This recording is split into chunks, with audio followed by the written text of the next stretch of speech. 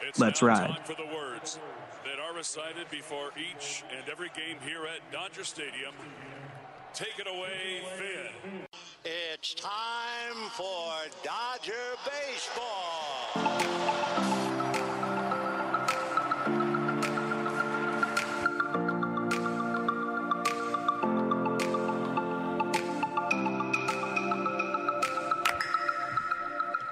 What is going on? And thank you for listening to The Incline. The Dodgers are the 2020 World Series champions, in case you forgot.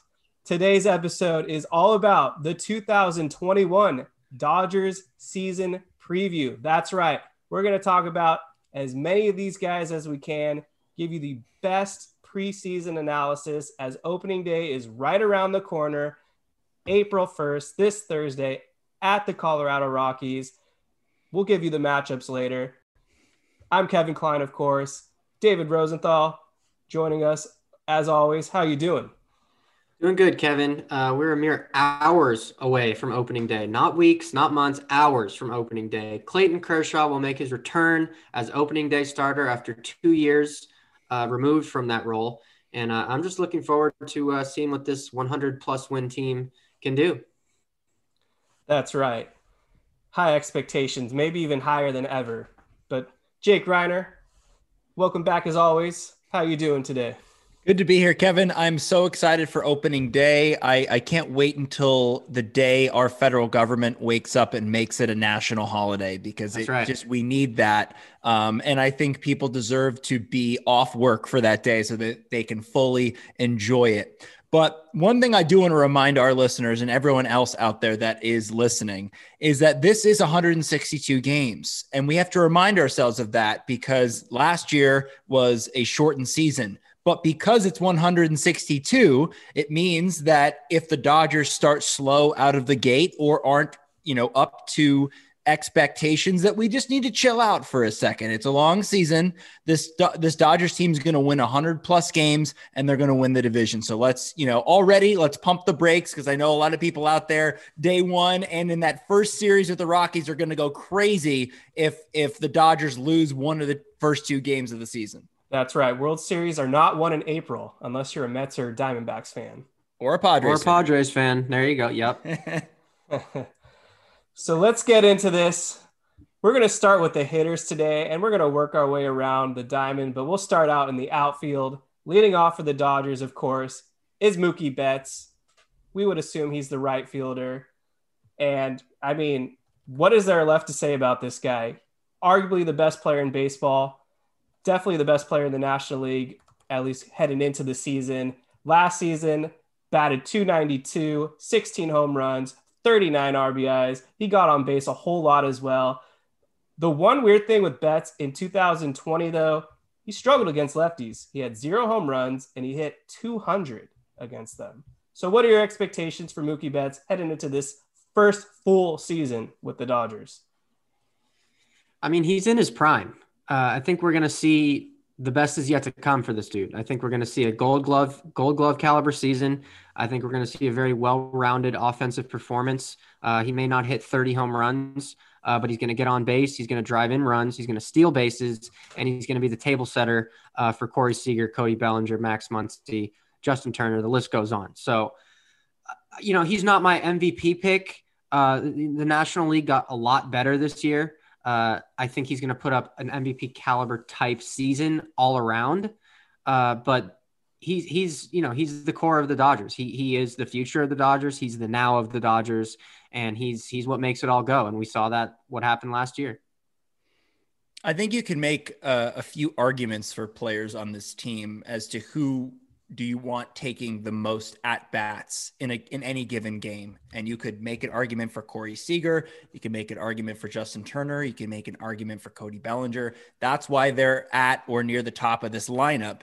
But I think Mookie Betts is probably my pick for the guy that I want coming up the majority of the time throughout the game. He is a guy that can affect the game at any point in time, and you want him coming up in the late innings with a chance to do damage. I think we are going to see an MVP caliber season. And I'm excited for fans to get to finally witness Mookie Betts in person. Last year, it was sort of that awkward, Fresh Prince of Bel-Air meme where Will Smith is standing in an empty living room, Mookie Betts walking into Dodger Stadium. Nobody's there to appreciate this guy. And I think we all appreciated him from afar, but now we're going to actually get to be there and witness it in person. And that, as we know, is a whole different ballgame.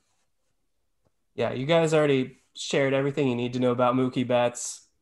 Really exciting that fans are actually going to get to see him, as Jake mentioned, in person, because I think once you see him with your eyes at Dodger Stadium or wherever you may be, any of the ballparks, he's going to blow people away. There's a reason this guy won the 2018 AL MVP. He came in second in 2020. He was on pace for a ridiculous WAR. It would have been probably over 9. So this guy is really good. And we saw a number of amazing defensive plays in the last postseason. So you could say maybe the best is yet to come. So let's talk about center fielder. This guy's been around for a few seasons now. It's, of course, Cody Bellinger. And there's a couple storylines to discuss with Bellinger. First of all, in 2020, he did kind of have a down season. He batted .239 with a .333 on base, 12 home runs, 30 RBIs. But ultimately, at the end of the day, it didn't matter. He was able to make amazing defensive plays in the postseason. He showed he could be the best defensive center fielder in baseball. And he had one of the most iconic hits in Dodgers history, that Game 7 go-ahead home run off the Braves relief pitcher, Chris Martin. So what do you guys expect to see from Cody Bellinger this upcoming year? I think it's going to be slow out of the gate for Cody Bellinger because, as we know, he's recovering from that shoulder surgery. And again, I would caution Dodgers fans, just let him do what he needs to do to get back into rhythm. He will be that guy sooner than later. But we just have to allow him to fully recover and get back into the quote unquote swing of things. But I think Cody Bellinger is going to be a huge part of this offense this year. I think that Dave Roberts knows that. It's why he's putting him in the middle of this order, whether he's batting 4th or 5th or 3rd. Personally, though, if I was constructing the lineup, I'd like him to bat a little lower just so that he can kind of go through the motions and get himself right and then move him back up to the middle of the order. But hey, wherever he hits, I'm happy with it. I'm happy that he's going to be in the starting lineup. That was what I was worried about. And he even mentioned that if he wasn't ready defensively, he was going to be out there, but I'm glad he's going to be out there. I know we've talked about his batting stance before, but it seems like it is working so far. We've seen him hit a few balls out of the park in spring training. So I'm not expecting him to light the world on fire right out of the gate. I think it'll be a couple of weeks, maybe a month or two before he really gets going. I'm expecting a huge year from Cody Bellinger. I think we're going to see 2019 Cody Bellinger. I agree that he's going to start maybe a little slow out of the gate, get his feet under him. And I love the stance. We talked about this on a previous episode. I like how he's opening up the stance. He's going to be able to get his hands through the inside part of the zone much better. What I'm looking for mostly, though, from Cody Bellinger is getting his barrel on the ball. 2019, his MVP year, his barrel percentage was 13%. 2017, his rookie year where he starred, was 12.2%. We go to 2018 where he had somewhat of a down year. It was 8.6%. And last year it was 9.4%. So my point is, when Cody Bellinger gets the barrel on the ball, it goes far and it goes very hard. So I'm looking for that. I think we're going to see a lot of that. He's got people in front of him. He's got people behind him. No pressure in this Dodgers lineup. And I think we're going to have a huge, huge year from Cody Bellinger, starting somewhat a little late. I give him 2 weeks to get his feet under him, and then I'm expecting big things. He's going to be thrown into the fire right away because Roberts did say just the other day he's going to start Bellinger in the cleanup role. So we'll see how long he's able to hold on to that. I know he has been a little slow this spring, batting 160 with 2 home runs, 2 RBIs. But it's Cody Bellinger, man. This guy is one of the best hitters in baseball. He looks like he's on the path to be a Hall of Famer one day. And I still think he'll hit 30-plus home runs in 2021. Yeah, which by his standards is good. If he hits 30 home runs, drives in 100 runs, that's good for him, which is crazy to think. Yeah. Left field gets a little more interesting, and we'll start with AJ Pollock because We don't really know who the everyday left fielder is, but they're definitely paying Pollock the most. He actually had a really good 2020. He was tied for the team lead in home runs with 16. Mookie Betts also had 16. His slugging was just off the charts, well over 500. Didn't take a whole lot of walks. The on base was a little low, 314. I don't really like that. And defensively, he was fine. But obviously, he hasn't looked like that same AJ Pollock this spring. He has a 504 OPS, which is really low. And we're going to compare him to Chris Taylor in a couple minutes because we do have a fan question on that. But jumping with AJ Pollock first, what are your expectations this season? I think with the way that the Dodgers lineup is constructed and how much production we're going to get out of pretty much every other spot in that lineup, I'm not expecting much from Pollock. And I think anything that we do get that is positive is good. So I'm not expecting him to rely on him that much. I think against lefties, he'll probably be a little more featured. But for me, and I know we'll probably get into this as you alluded to, Kevin, to talk about Chris Taylor, but I don't think Pollock should be starting in this lineup. I don't think that he is shown, at least in this spring, that he has it down. And I worry a little defensively whereas if you have Taylor out there, you gain a couple extra steps in the outfield, not to mention Taylor's been setting the world on fire this spring. As you mentioned, Kevin, Pollock, he's hitting a $146. He does have a home run and 4 RBIs and a double, but he just does not look locked in there. And again, I think anything we do get is good, but I'm not expecting him to put up the numbers that he did last season. My expectations are very low. This has been a rough spring for AJ Pollock. They don't need him. They really don't need him to do much. So basically, AJ just hit lefties, and that's about it. That's about all we need from you. Chris Taylor's lighting the world on fire right now. I'm hoping we get a little bounce back once the regular season starts, but his job is just to hit lefties. That's it, and not make any errors in left field. Yeah, so you guys said it. This will be Pollock's 3rd season already as a Dodger. Time is flying by. But Chris Taylor, he is entering his 6th season as a Dodger, and you kind of have to double take that because it's like, wow, Chris Taylor's really been a Dodger now for 6 years. It feels like he was just acquired the other day. But does that mean Zach Lee's been a Mariner for 6 years too? I don't know where Zach Lee is, to be honest. But yeah, Taylor is just on fire.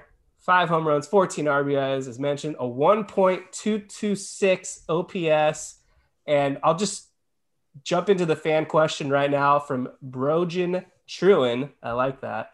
Between Pollock, Taylor, and Lux, which two will see the most playing time? That's a tough question because it's not phrased which two should see the most playing time, which would be an easy answer for me. If it was should see the most playing time, it would be Taylor and Lux for me. But in the reality of things, I think it's going to be a pretty much even split between the 3 of them.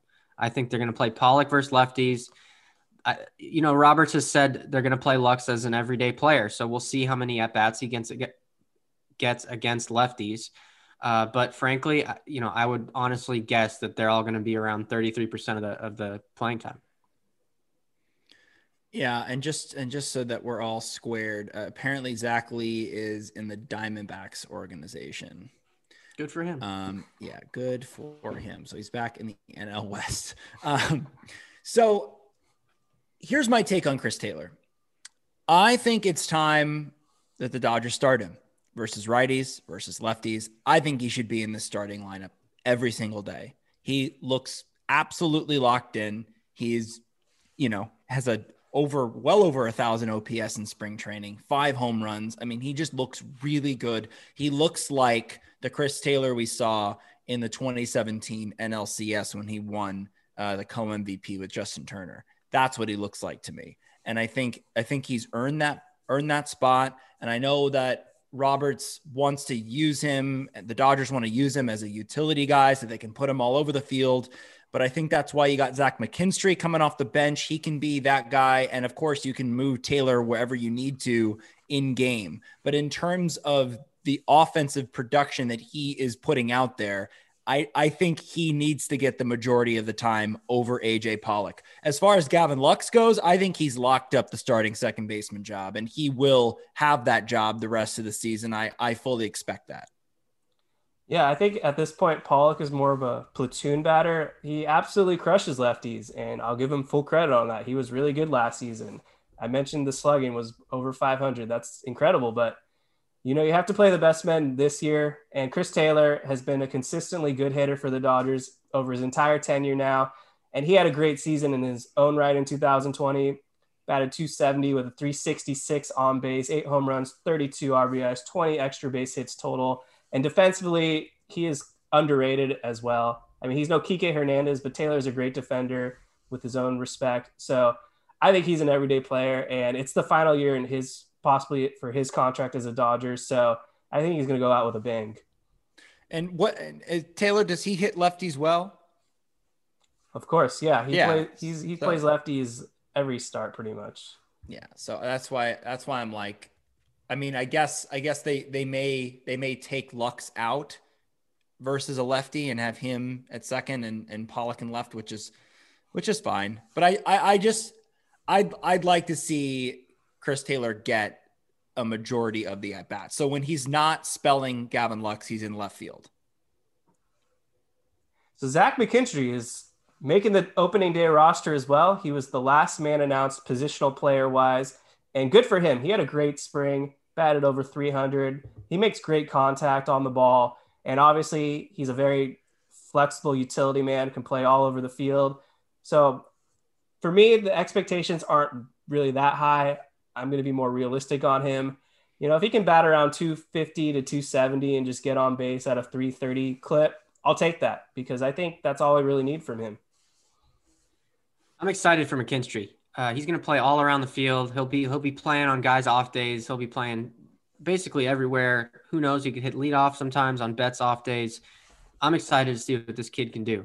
I think he's a future piece of some kind. I don't know if he's a future starter, but he's certainly looking like it. So this is going to be a year to watch Zach McKinstry play baseball. Yeah, I'm excited for McKinstry too. As you guys know, I've been following him throughout the spring. He's looked really good. He looks like he belongs. And I think that he did have something to prove in spring because there were a lot of candidates for these bench positions. And I think he proved that he belongs there and that he should be there. So I'm excited to see what he does. I'm a little worried, not really that worried, but a little concerned with the fact that we have a lot of lefties off the bench. And so McKinstry, not a switch hitter. He's a left-handed hitter. And so with him, Beatty and Rios, and then we just talked about the Chris Taylor, AJ Pollock deal. We don't really have a lot of guys that could potentially come off the bench in a late game situation, right-handed wise. And that's a little bit of a concern for me. Yeah. I mean, you just mentioned Rios and Beatty, so we can just talk about them real quick. Neither of them ended up having that great of a spring. I know Beatty started off really hot, was batting in the 300s, but as the season went on, his batting average took a dip. But the one positive with Matt Beatty is he did look a lot more locked in and disciplined at the plate and not as overwhelmed like he did last season. Rios, very slow spring, but we saw what he did last season. Guy can just hit for power. What do you have, 8 home runs? I might be mistaken on that, but regardless, he hit back-to-back home runs in the NLCS. So if he gets locked in at the plate, I definitely love the versatility of Rios in the infield. But I do think at one point, Beatty or Rios will see a demotion because we do have some other guys in DJ Peters and Sheldon Noisy who didn't make the team initially, but I expect to see both of them at some point this season. I just think it's going to be hard for them to get at bats, honestly. And that was my concern with them, is that they're both kind of that pinch hitter in the late innings, and maybe they come off the bench and start when they need to give guys a rest out there. But I'm just worried that they're not gonna have enough at bats to stay sharp, because they're both kind of the same. They're both kind of a similar player. They both kind of play the same position. I would say I would give the power edge to Rios, obviously, but very similar players. I hope that they both can stay sharp throughout the season. Yeah, I kind of look at Beatty as like a late inning pinch hitter who can just give you a good at bat when you need it. Get on base, work the count. and Rios is a guy who you plug in when you're looking for a home run, and that's about it. I think Rios will play on Turner off days more. I think Rios will have more opportunities than Beatty, regardless of what he does at the plate. I think that's just how it's going to go. But both guys can contribute in their own way. I'm not too huge expectations on either, but they're both professional hitters. Let me ask you guys this question. So if Turner needs a day off, and let's say Taylor is not available to play third, maybe he's in left, maybe you need him in left. Who are you putting at third? You putting Rios over there? Are you going to move Muncy over to third and put Rios at first? What would you guys rather have? I'd put Rios at third and Muncy at first. Yeah, I'm starting Rios over Matt Beatty at this point. I just think there's more upside when you have Rios in the lineup. Beatty obviously can make better contact, but just the home run potential with Rios, if he gets dialed in, he could possibly hit 20 home runs this season if he gets enough at bats, because he did have 8 in a 60-game season. So the talent with him is there, and there's a reason he was the higher pedigree when it came to prospect ranking. I sort of see Rios as sort of like a Nomar Mazara type of guy that's kind of like feast or famine. That reminds me of Gallo. Yeah, Gallo too. Gallo. Yeah. Let's move it into the infield now, where we can talk about our starters, and we'll lead this one off with Max Muncy. Now, Muncy had a down season, batted 192 with a 331 on base, 389 slugging, but he did manage to hit 12 home runs with 27 RBIs, and he drew 39 walks. Now, he did look more like the Max Muncy that we were accustomed to seeing in the postseason, but thankfully, Muncy had that 2 home run game against the Angels just the other evening, because before that, he was also looking a little slow. But let's talk about Muncy. What are your expectations? What do you predict with this guy? I'm like Cody Bellinger. I think we're going to see a resurgence from Max Muncy. I think we're going to see 2018, 2019 Max Muncy. He hit into some bad luck last year. He really did. He had a high BABIP, and he had a great barrel percentage, 12%. So I think he just basically hit into a lot of bad luck last year. Nobody has a better eye in the entire MLB. He's going to walk. He's going to see a lot of pitches. He's going to get on base, and he's going to drive in runs. 162 game season, much more room for error. You're able to, go in highs and lows. It's not going to be so scrutinized over like a 60 game season was. So I think Max Muncy is truly going to benefit from a longer season, and we're going to see the results like we're used to seeing. I totally agree with you, David. I think we're going to see the Max Muncy of old. I think he's going to put up 35 home runs, driving 100 runs this season. I think he's going to be back. His swing looks really good in spring. The pop is back there. And again, Muncy's the type of guy where he could bat $150 for the whole season, but his on base percentage could be, close to 400 because of the fact that he works counts and does get walks. And that part of his game never slumps. And so that's what you saw in the postseason. He was able to wear down guys. And it was such a beautiful thing to watch as a baseball fan, the at-bat quality that he had in the postseason and the ability for the Dodgers to start rallies with 2 outs. Muncy was huge in passing the baton in those scenarios. The only knock on Muncy that I have is that I just wish that his defensive skills were a little bit sharper at first base. I feel like there are a lot of balls that should be gobbled up, where we didn't have to worry with an Adrian Gonzalez or even a James Loney over there. They were able to gobble up those errant throws from the left side of the infield. I mean, he's been in the top 7% of walk rate in the MLB for the last 3 years. Last year was in the top 7%, 2019 top 4%, and 2018 top 2%. I don't think there's anyone else who matches that. Yeah, his ability to generate walks is just something that I'm sure Billy Beane, if he had him in the Moneyball movie, he would be drooling and just going to bed a very smiling man every night. Well, didn't they have him? I mean, they did have him. They had him, but they didn't do the right thing with him, apparently. But yeah, 35 home runs in both 2018 and 2019. So the power upside with this guy is incredible. And you would expect to see another 30-plus home runs in 2021. We talked about him earlier. Gavin Lux handed the starting second base job by Dave Roberts, and he earned it. He had a really great spring training. He batted .333 with a .360 on base. He got a home run against the Angels, 6 RBIs and 16 hits. This is a former number 2 overall prospect. So I know David's a big Lux fan, what are the expectations for Gavin Lux and what would be his first full season as a Dodger? There's no one I'm rooting for more on the Dodgers than Gavin Lux. This kid has been counted out by many fans who have judged him based off of 30 or 40 at bats over 2 seasons. Yeah, 151 career plate appearances. Yeah, he only had, I think it was 60 last year and a couple, 20, 30 before the year before that. My expectations they're high, but I'm not expecting an all-star campaign. I'm expecting him to put up solid at-bats, get on base, hit some home runs, and play solid defense. And that's all the Dodgers need from him. Yes, he's a top prospect. Yes, he has extremely high expectations to be that all-star one day. But you got to realize this kid's still 22, 21. So I'm not going to put these lofty high expectations on this young guy who's in his first full season of being the guy at second base. So yeah, I'm expecting him to hit ideally around 270, 15 home runs, some RBIs, and mostly just get on base because that's going to be his job, to turn the lineup over towards the bottom of the lineup.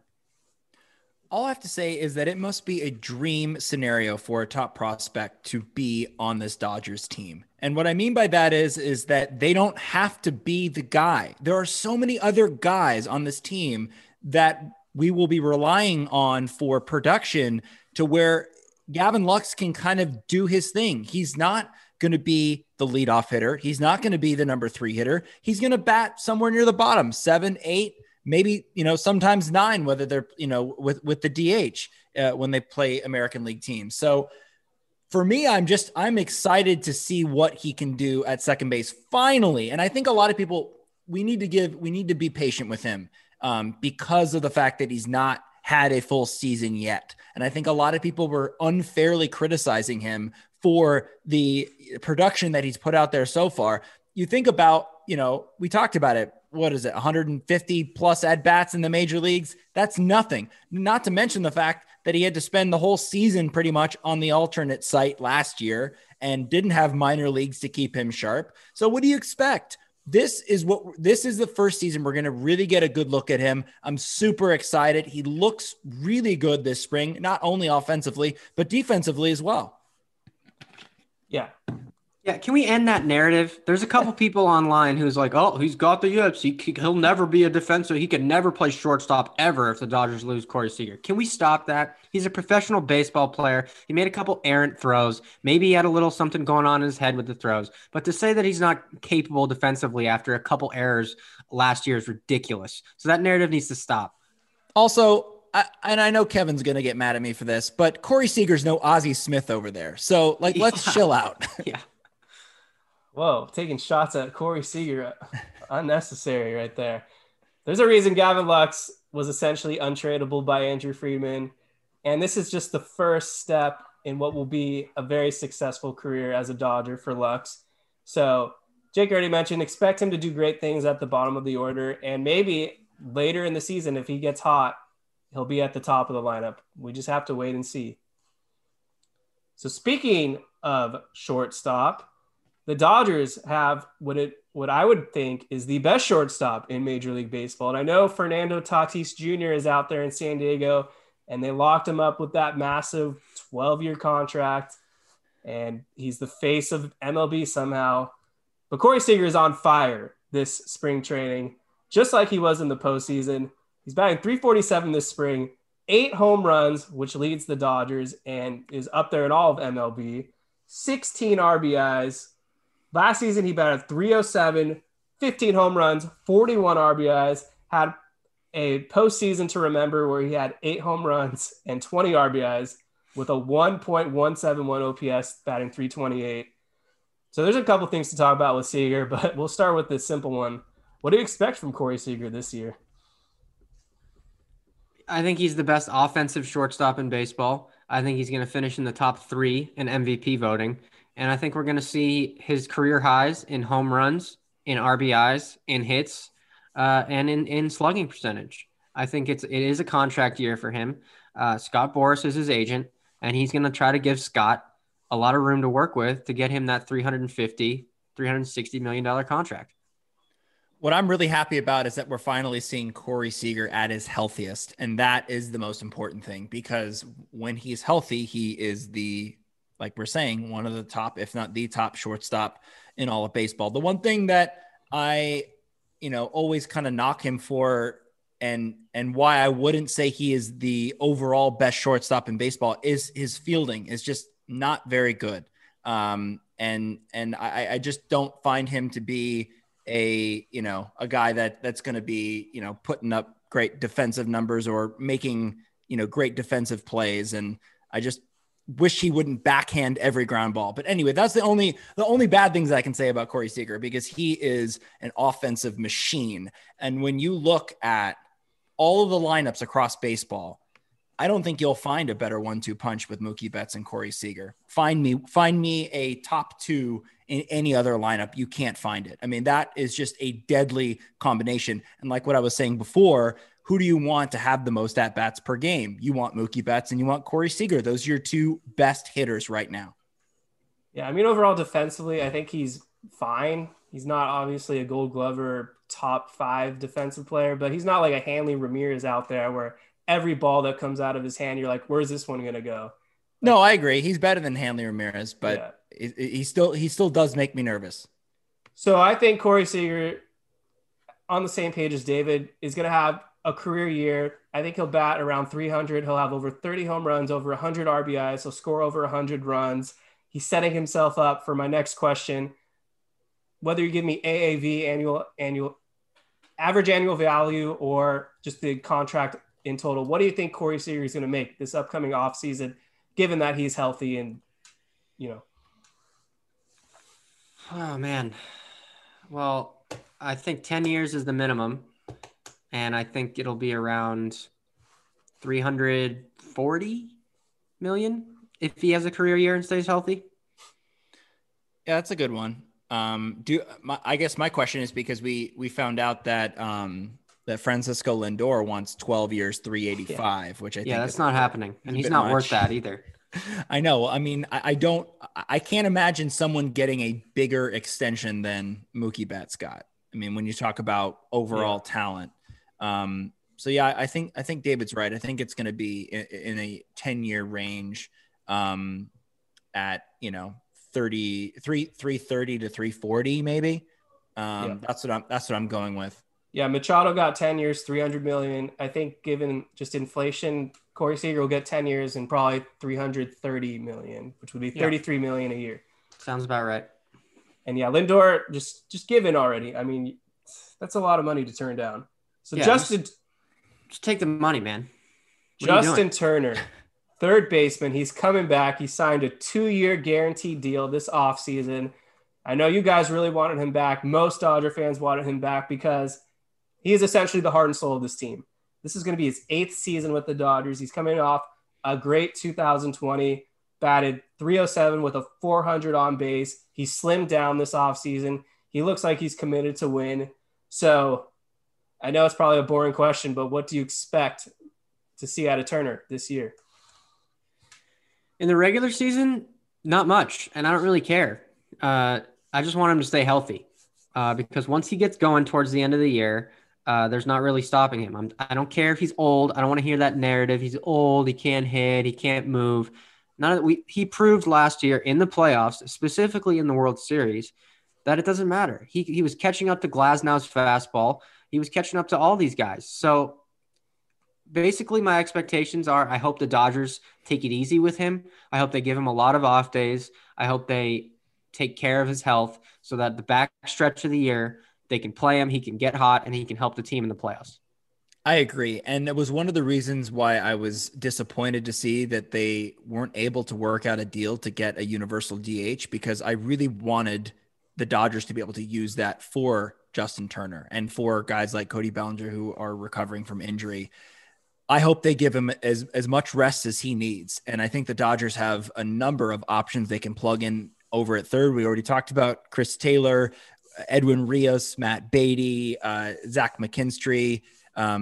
Those are the guys that even Max Muncy can slide over there. So I hope that they're able to give him enough time off his feet. But I mean, look, he came into camp looking like, and to quote the cliche, in the best shape of his life. I mean, he looked really good and really like toned and thin.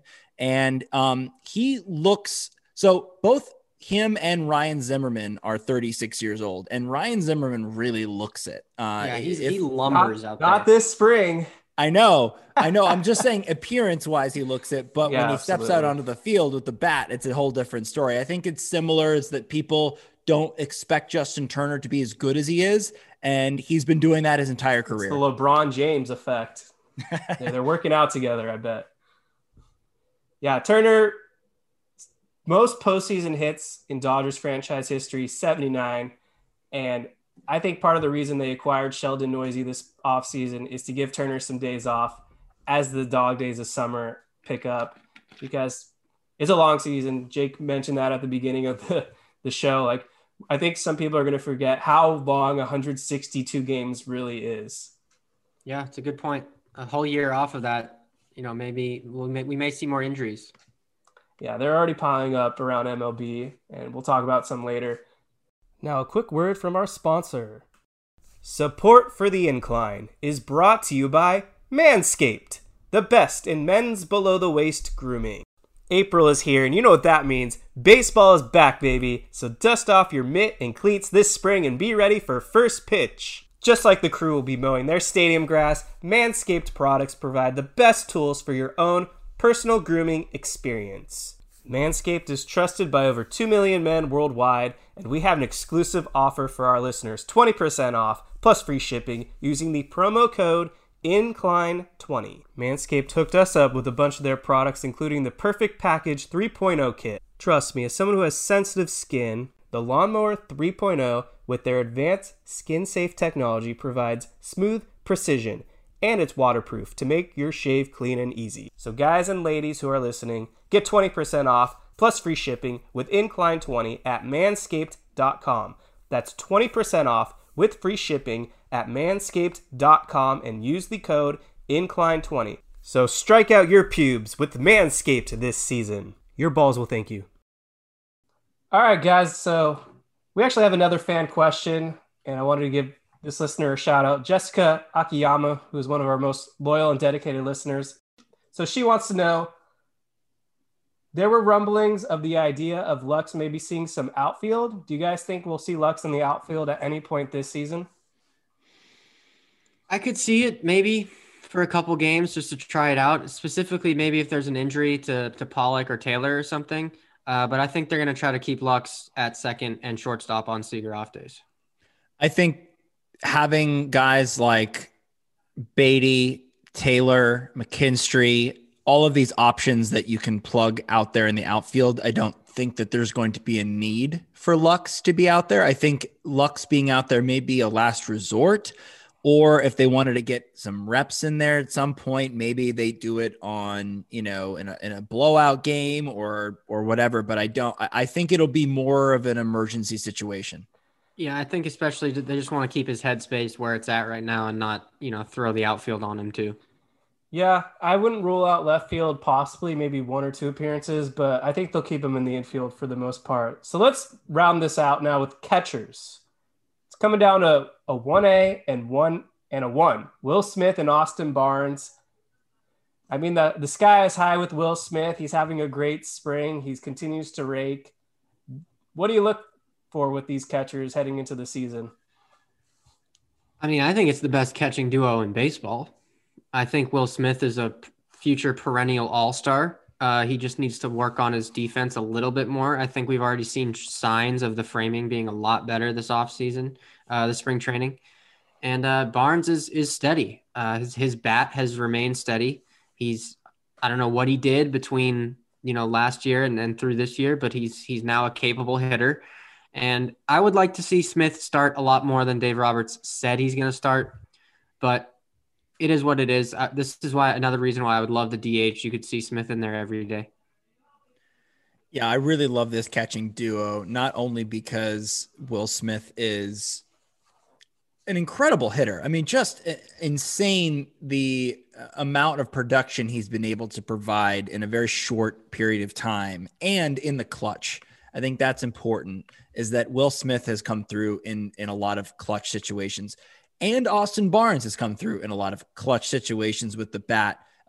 He basically, was the reason that Blake Snell got taken out of the game in Game 6 of the World Series. So we can't forget about that. But I think Austin Barnes is certainly going to be Kershaw's catcher, and he'll probably catch one other pitcher on a regular basis. But what tends to happen with Barnes is that the Dodgers lean heavily on him when the playoffs start. And I think that they'll probably do something similar to that. In the playoffs, they'll probably lean on him a little bit more when they need someone who's really steady behind the plate. But I really would like to see Will Smith hone in his skills and maybe become a little bit better of a pitch framer, and also a little bit better of a guy that can block the ball and not let the ball get behind him. Yeah, I mean, Robert said it's going to be a 90-ish, 70 split or whatever between Smith and Barnes. And honestly, I don't care who starts at this point. I think you give Will Smith more opportunities this season just because it's not a 60-game race anymore where every game's going to count. So I'd like to see them give Smith, build more of a repertoire with the pitchers. And, I think there are definitely signs that he's improving defensively. And, it's a whole different story come postseason. We'll see where the chemistry is at with both these guys. But yeah, I mean, Smith's bat just speaks for itself. Batted 289 with a 401 on base last season with 8 home runs. So let that guy start. And one other thing is because the Dodgers have 2 really good catchers, you're not having your backup catcher start once a week or once every 2 weeks, and you're not putting all that pressure on the starting catcher. And I think that that's important in a 162 where you're going to need to give rest to your catchers. And it's nice, both of them fairly young, to be able to give them the rest that they need early in their career so that they're not, hobbling by the end of it. Yeah. I mean, it's almost a catching trio at this point because Kyber Ruiz has entered the discussion, but that's a whole nother topic in itself. So let's move on to the pitching, and we have to start with the GOAT, Clayton Kershaw, opening day starter, as mentioned, and we're going live on Locker Room. So make sure to download that app after the game. We're doing a post-game show live on Locker Room. So check that out. Look it up online. They just got purchased by Spotify, so they must be doing something right. So Clayton Kershaw entering the 14th season with the Dodgers, final year of his contract, 3-time Cy Young Award winner, 6-2 record, 2.16 ERA last season, was nearly unhittable in the regular season. There is something though to discuss, and it's his spring training. He was really bad, a 10.22 ERA with a 1.95 WHIP. Any concerns? No concerns. I think, again, he's not the guy anymore. He's not the guy you have to rely on anymore. He is one of the many, aces of this staff. And so Kershaw is going to pitch well, and he's going to, and he would be an ace on any other staff but this one. And so I'm not worried about his spring training at all. I love the fact that he's healthy enough to start opening day. And I think that the Dodgers are going to be pleasantly surprised. We always are. It never seems, he never ceases to disappoint in the sense of you expect him to not be as good as he is, and then he's better than that. I agree with that. They don't need him to be the ace. In teams of the past, specifically, 3+ years ago and backwards, he was all they had. He would put the team on his back, and they needed him to be dominant. And that's not the case anymore. That hasn't been the case for, basically since Walker Buehler entered the discussion. But I would be lying if I said I didn't have a little bit of concern. The velocity wasn't sharp in spring training. And with Kershaw, when the fastball velocity goes, that makes the slider not as effective. The curveball, tip-top shape. Perfect curveball, no problems with the curveball. But with the velocity, the fastball velocity, that in turn makes the slider less effective. So yes, there is a little bit of a concern on my end. Can he get that velocity back his next start? Yes. So I'm not overly concerned, but I am a little bit concerned just based off what I've seen so far. Yeah, whatever happens in Coors Field, I'm just going to pretend it doesn't count because The balls just do not break the way they normally do at any other ballpark. And David mentioned the velocity. It is down. We're seeing probably 2019 Clayton Kershaw, which was still a really good pitcher at the end of the day. But, to be a realist, I think his ERA will probably hover in the mid to high threes this season, which is still fine. I will take that. And David, don't go disrespecting my boy Zach Greinke like that. He was also there for a number of years. Yeah, he was. He was. Just playing. Any other final thoughts on Kershaw? Okay, Trevor Bauer is their number 2 starter by rotation standards. Postseason, different story, so don't get all heated. Yes, I know Walker Buehler's there. He signed a big contract this offseason, 3 years, $102 million. He was the Cy Young Award winner. He was nearly unhittable. He had a .79 whip, 73 innings, 173 ERA, best in baseball. And we've seen some antics from Trevor Bauer in a good way, the one-eyed close, trolling Jose Ramirez, getting a little into it with some reporters. Expectations for Bauer, and how excited are we that he's donning a Dodger uniform? You know what I've been most encouraged by is the response that he's gotten from his teammates and from his manager.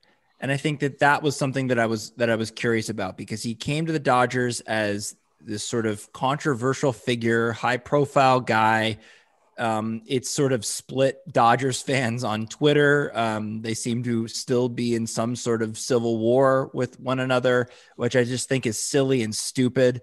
But the barometer that I'm using is Dave Roberts and the rest of this team. And so far, he's been an absolute pleasure. And he's added a lot cerebrally. And the fact that he's been able to, add his 2 cents as pretty much another pitcher, player, coach, if you will.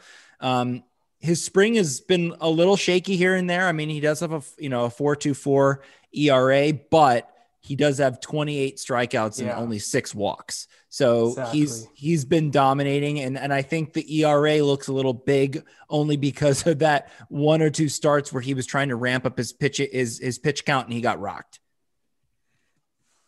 I have high expectations, and we all should.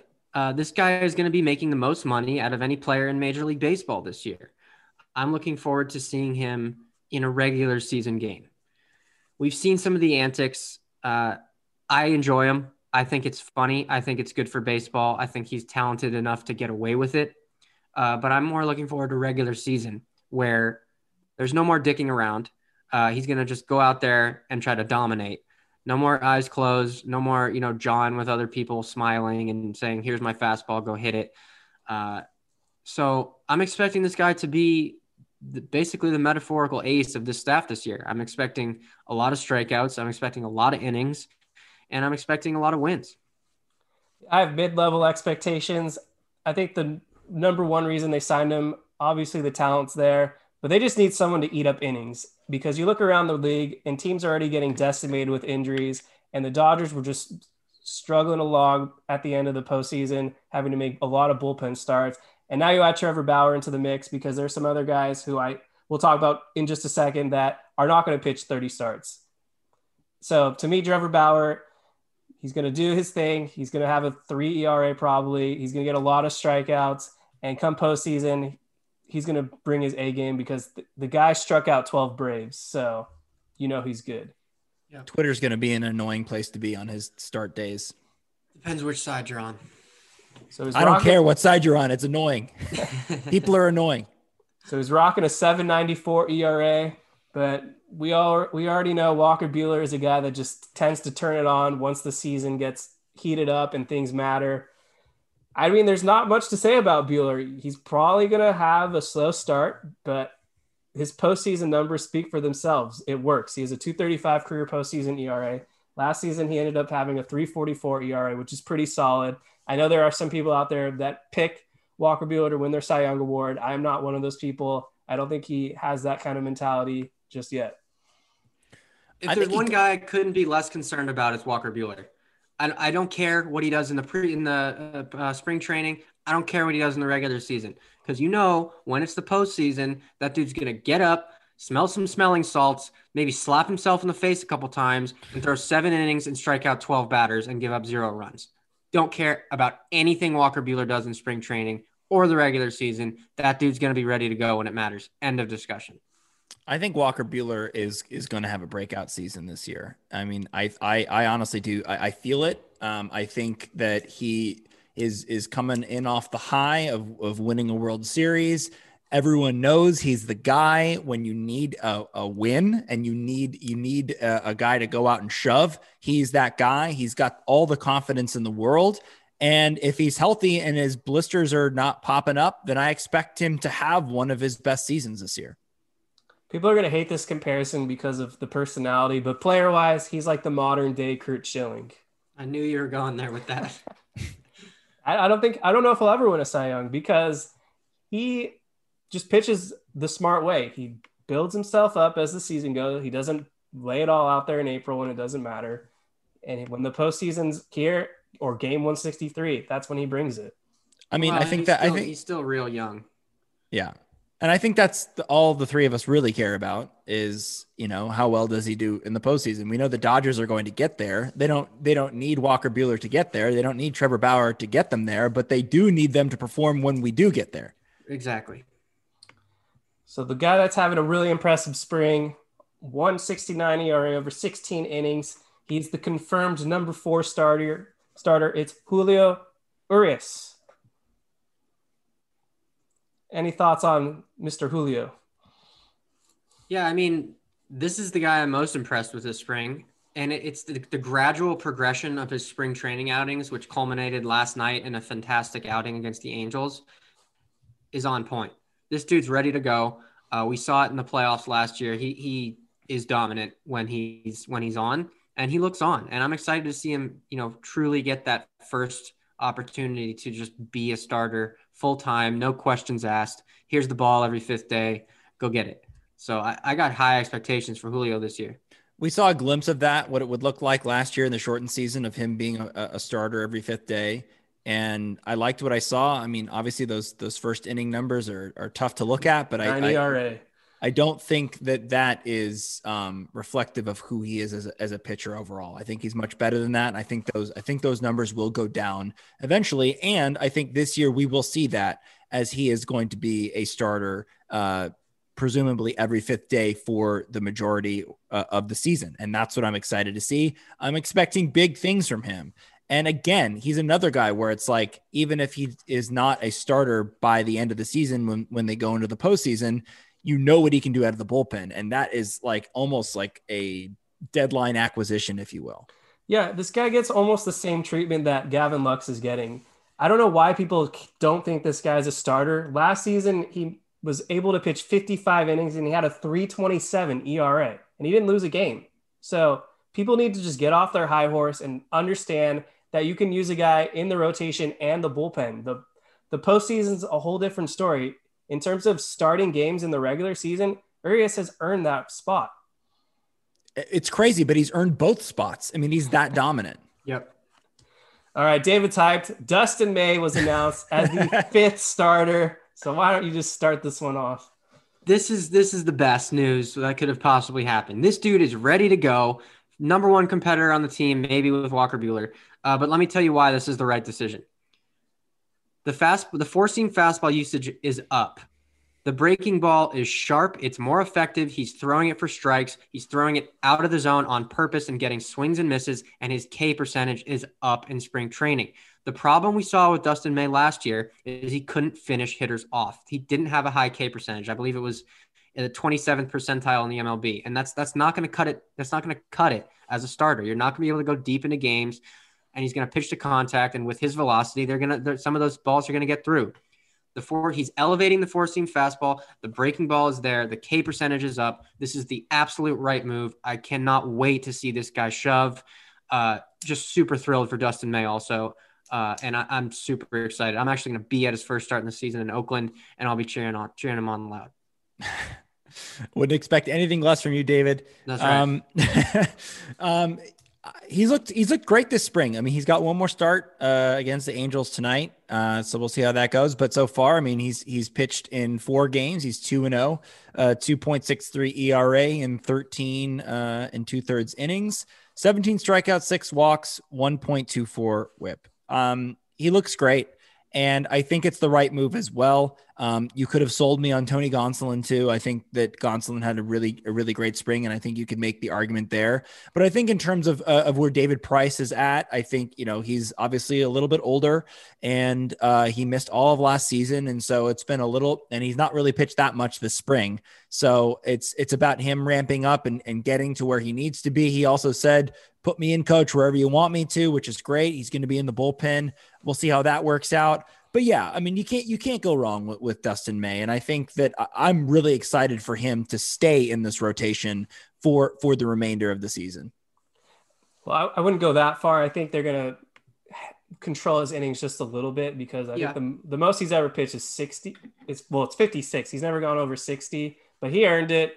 As you guys mentioned, he looked the best of 3 this spring. Last season, he was great as well with a 2.57 ERA. I think the key with Dustin May is just get him into a rhythm. But at some point this season, you got to put him into the bullpen or option him down, just because you do not want to risk injuring him or letting him burn out. So that's the key. And they have some great other options as well.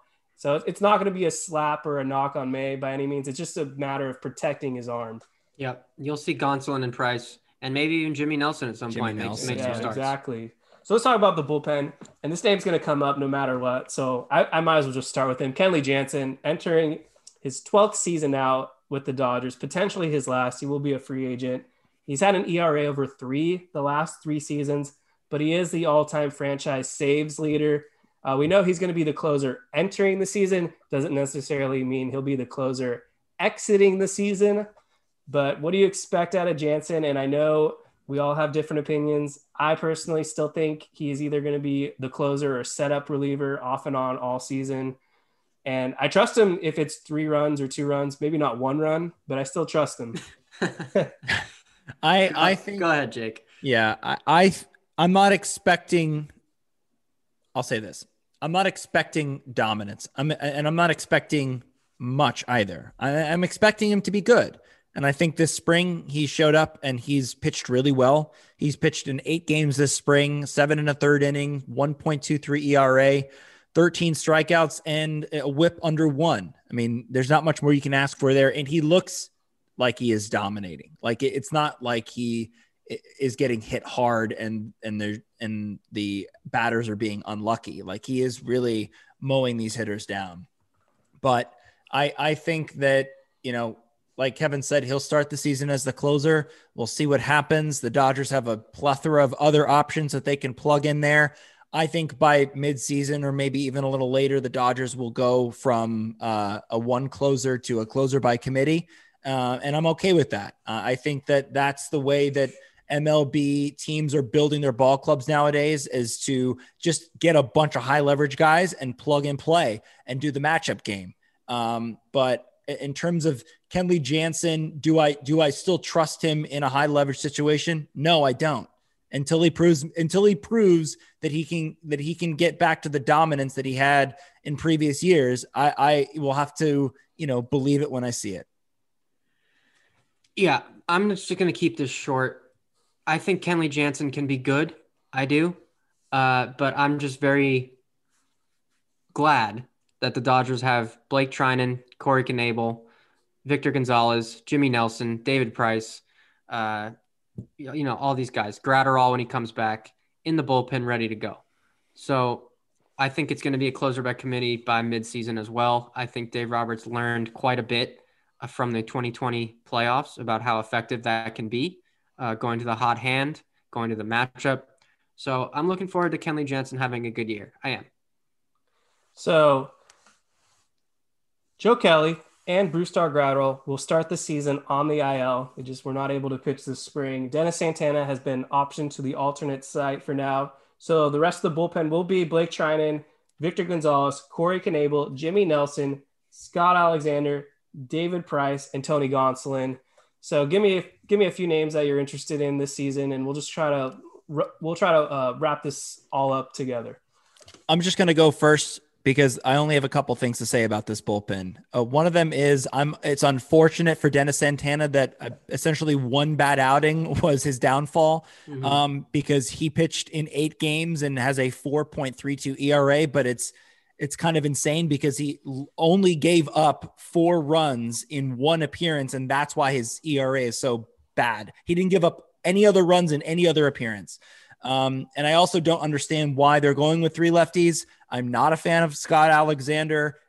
He's as I've said before, he's the biggest tease on the team. You think he's going to, finally get it together and be that dominant guy, but he just never seems to get there and always kind of disappoints you. So I don't really understand why, after putting David Price in the bullpen, you got Victor Gonzalez in there. Why Scott Alexander, why we need someone like Scott Alexander, especially with the 3 batter minimum rule. I don't really see the need for quote unquote lefty specialists. Yeah. The guys I'm looking forward to are obviously my man, Blake Trinan. But the other guy I'm most excited to see is Corey Knebel. He's looked good. He had a little scare. He got hit by a ball on his elbow, but he's okay.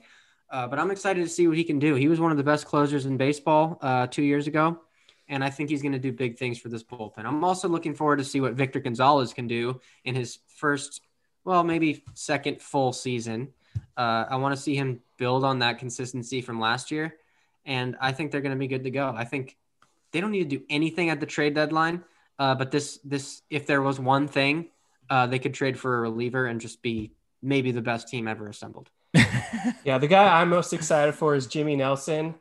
He came on the incline, and he's just been a beast this spring. I don't have the numbers in front of me, but I believe he's got... I do. It's 8 innings, 5 innings pitched, 11 strikeouts since appearing on this podcast. Yeah, exactly. No runs.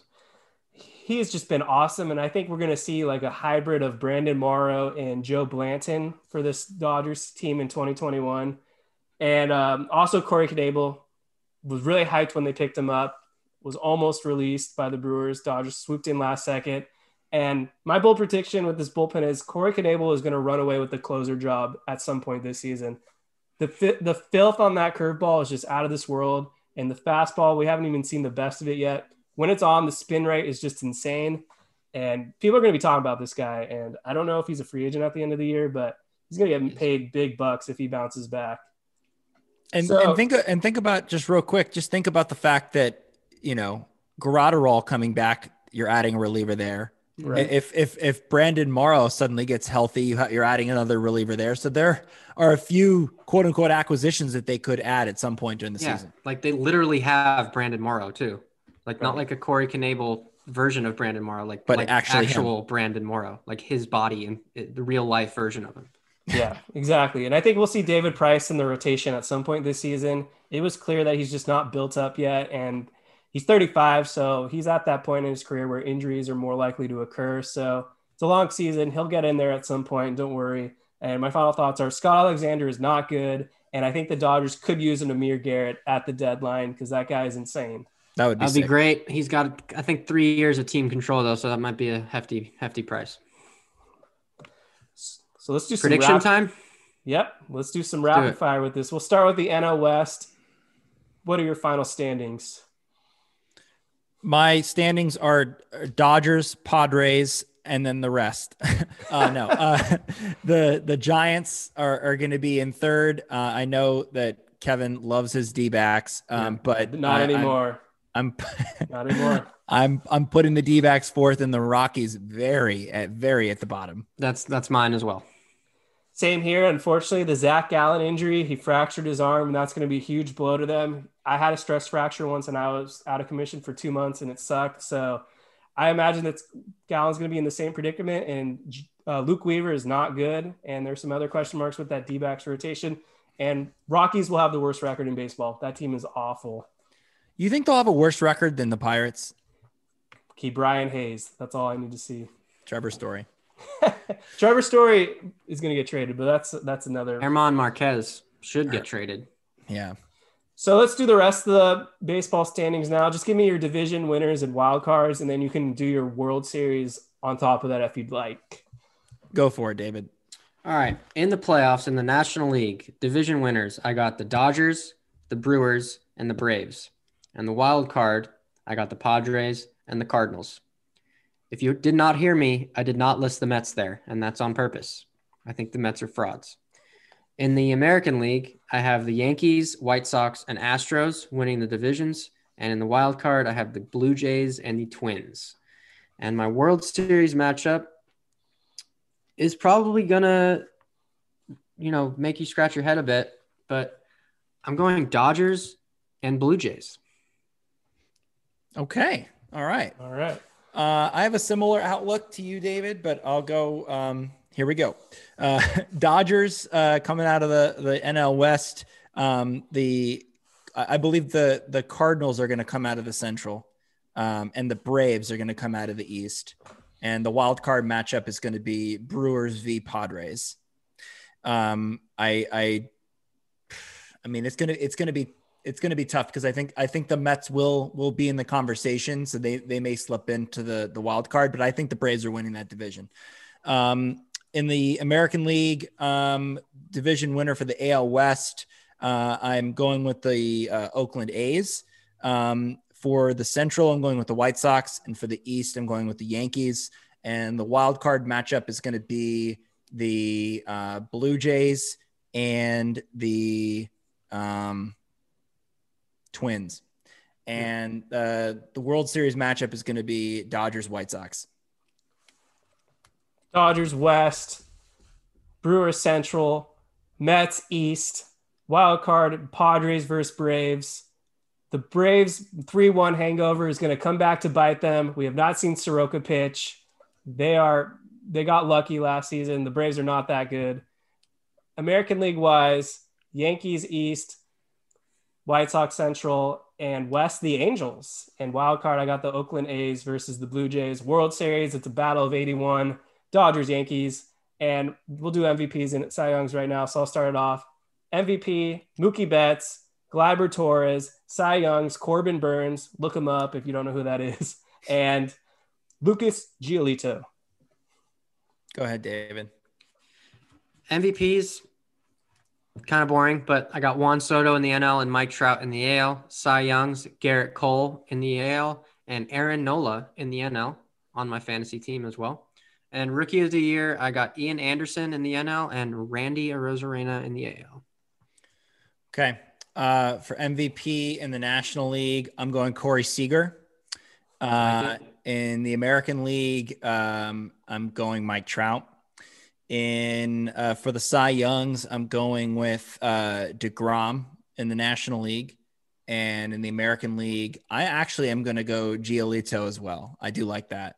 For Rookie of the Year, for the NL, I'm going to say Ke'Bryan Hayes.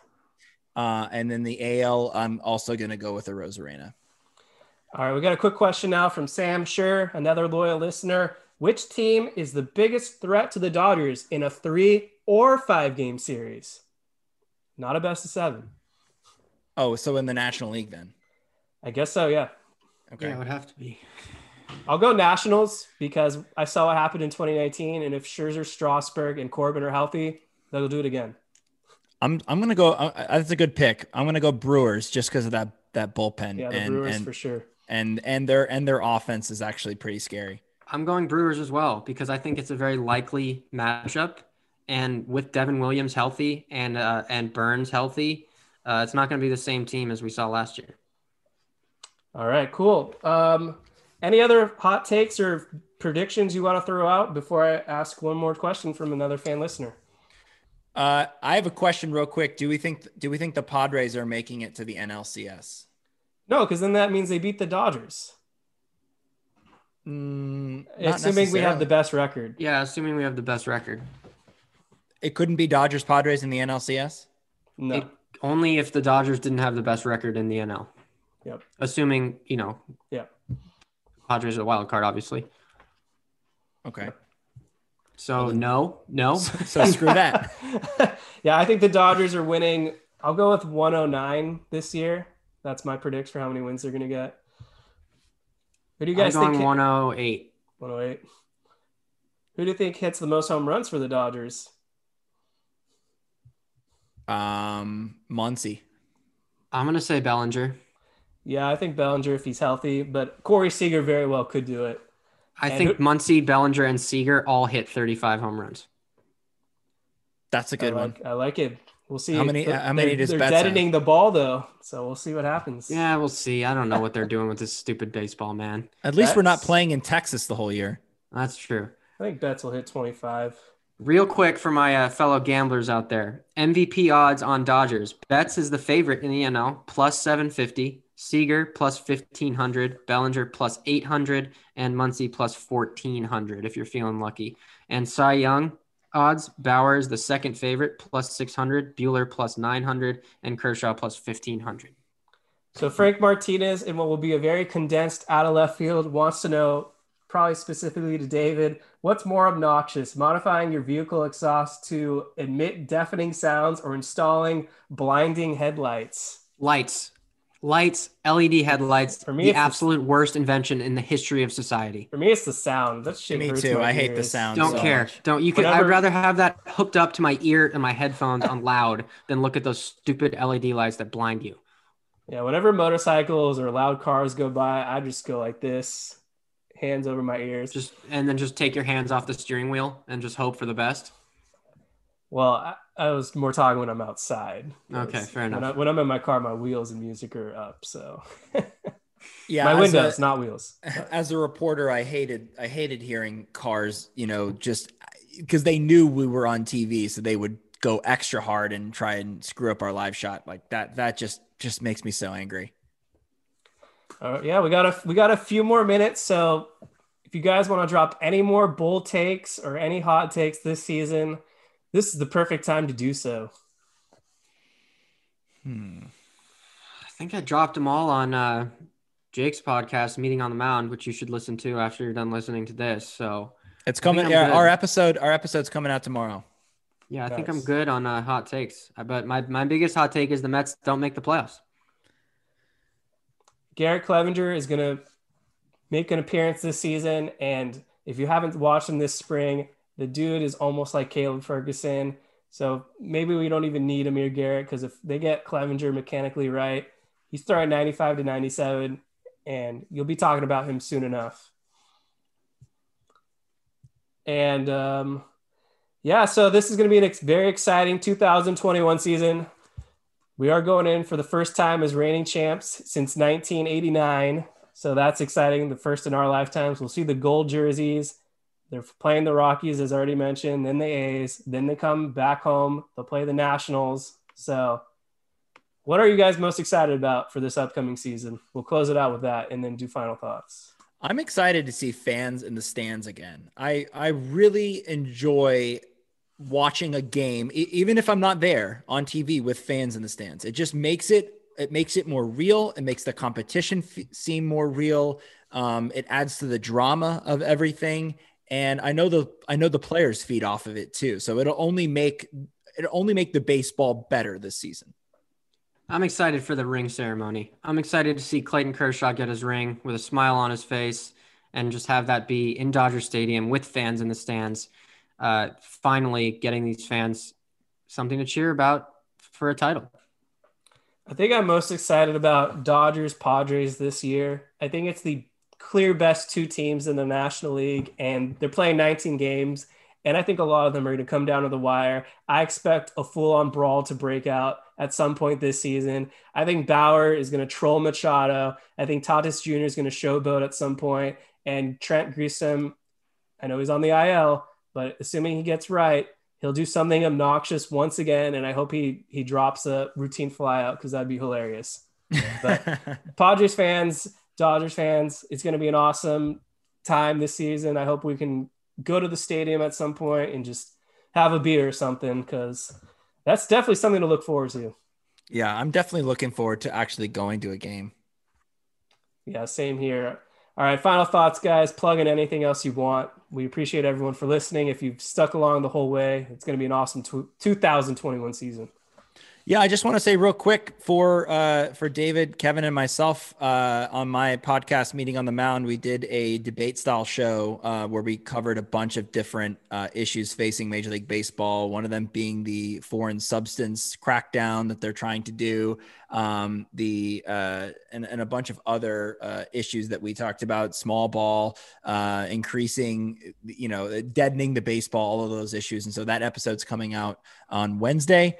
So be on the lookout for that. We had a bunch of other people on as well. But yeah, I'm excited. I'm excited for Dodgers baseball. I'm excited for opening day. It's one of my favorite days of the year. And it's back again. It feels just amazing. Baseball in less than 48 hours. That's my final thought. Keep a lookout for us on Locker Room. We're going to be doing a lot of awesome stuff throughout the season. So download that app. Follow us if you haven't already on our social medias, the Incline Dodgers, Facebook, Instagram, the Incline Pod on Twitter. And there's a YouTube video format out with all these cool graphics and stuff.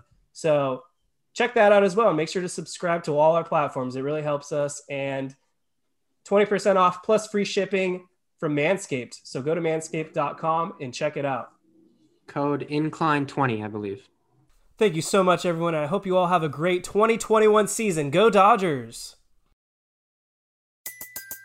Everybody in your crew identifies as either Big Mac Burger, McNuggets, or McCrispy Sandwich. But you're the Filet-O-Fish Sandwich all day.